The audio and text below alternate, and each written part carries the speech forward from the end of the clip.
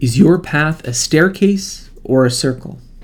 Written by Scott Young, March 2020.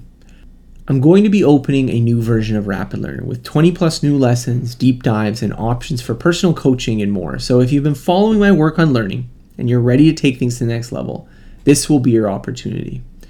Now, I've already shared a few key ideas from Rapid Learner in this week.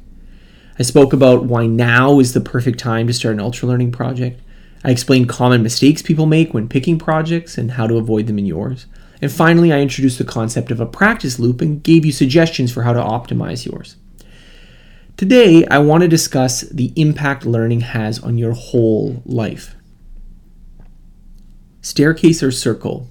You decide. We all have ideas for things we want to improve. Maybe you want to learn about investing so you can manage your finances better. Maybe you want to learn about how to build a good fitness habit so you can stay in shape. Maybe you want to build skills for your career, learn new subjects, or otherwise become a smarter, better version of yourself. Unfortunately, for a lot of people, their process of improvement looks like a circle. They start out with some ideas. They get excited for a week or two. Maybe they even take some early steps into doing something about it. But their enthusiasm wanes and eventually their project gets abandoned and they're right back where they started. Their path is a circle. On the other hand, you have people whose path of improvement looks like a staircase. They get an idea. Instead of daydreaming, they construct a specific short-term project. Once they accomplish that, they move on to a new idea and a new project. Each project builds on the last, expanding options. Before long, they're getting new opportunities to do things they couldn't have imagined at the start. What defines the shape of your path? I think there's a few factors that determine whether you make consistent progress or spin around in circles. First, do you focus on one thing at a time to completion? Juggling multiple goals and interests is fine when those projects are easy. Those are the things that would have happened anyways. But distracted focus doesn't work when projects are hard. And unfortunately, climbing stairs is hard work. Ultra learning is hard work. The person who does one project at a time, finishing them before starting the next, will make infinitely more progress than the person who does dozens of projects at a time but never really makes much progress on any of them. 2, do you have the right method to make it work? Doing something that's outside the orbit of your usual routine requires not just commitment, but new methods. Almost by definition, if you knew how to do it already, you'd have done it already. The people I most admire for constant climbing are always acquiring new methods. They get these from reading books, taking courses, conversations with people who know more than them, and experimentation on their own.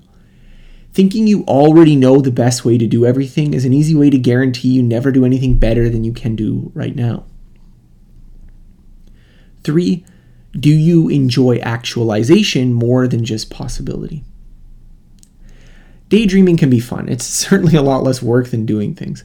And for some, the idea of a goal is always going to be more exciting than actually reaching it. And there's some truth to this. When you achieve most goals, you often find that they don't seem as special as when you first imagined them. The magic trick feels less magical once you know how it's done, and especially once you've done it. But there's a different kind of satisfaction that comes from reaching goals. The more you can attune your life to the joys of doing and actualizing over daydreaming and philosophizing, the more solid your life's foundations will be. Okay. Today's homework. As a final exercise, I want you to think of all the projects and ideas you've had in the last couple of years that you've wanted to work on. Then, I want you to write down how many of those you actually completed. Not just got started, but finished. Okay, no need to share this one. This exercise is just for you. My purpose in this exercise isn't to argue that you should actualize every notion that you've ever had. That's impossible. If you're doing it right, the number of completed projects will always be a lot less than your possible ideas. Ideas are easy after all. It's actually doing things that takes work. Instead, I want you to note how often we not only do far less than we imagine we would, we often do far less than we reasonably could. Now, this isn't to guilt or shame you, but just to be optimistic about your future potential. Even a small bump in your completed projects can accumulate into a mountain over time. Start building yours today. I hope you've enjoyed this 4-part lesson series. Tomorrow, I'm going to be opening Rapid Learner for a new version. And in case you're listening to this long after I recorded this, you can join at www.rapid-learner-course.com and find out about the soonest session. And if you're a past student, you've already gotten Rapid Learner, the new material that we provide in this version is going to be available to you for free. I hope to see you in there and you can continue this process of building your learning adventure together. Thank you. Thanks for listening to this episode. More episodes like this can be found by searching for Scott H. Young Podcast on Apple Podcasts, Google Podcasts, Spotify, SoundCloud, Stitcher, Overcast, and most other podcasting apps available on your smartphone. If you've enjoyed this episode, please consider rating my show as it helps other people find out about it. More of my work can be found on my website, scotthyoung.com. Thank you.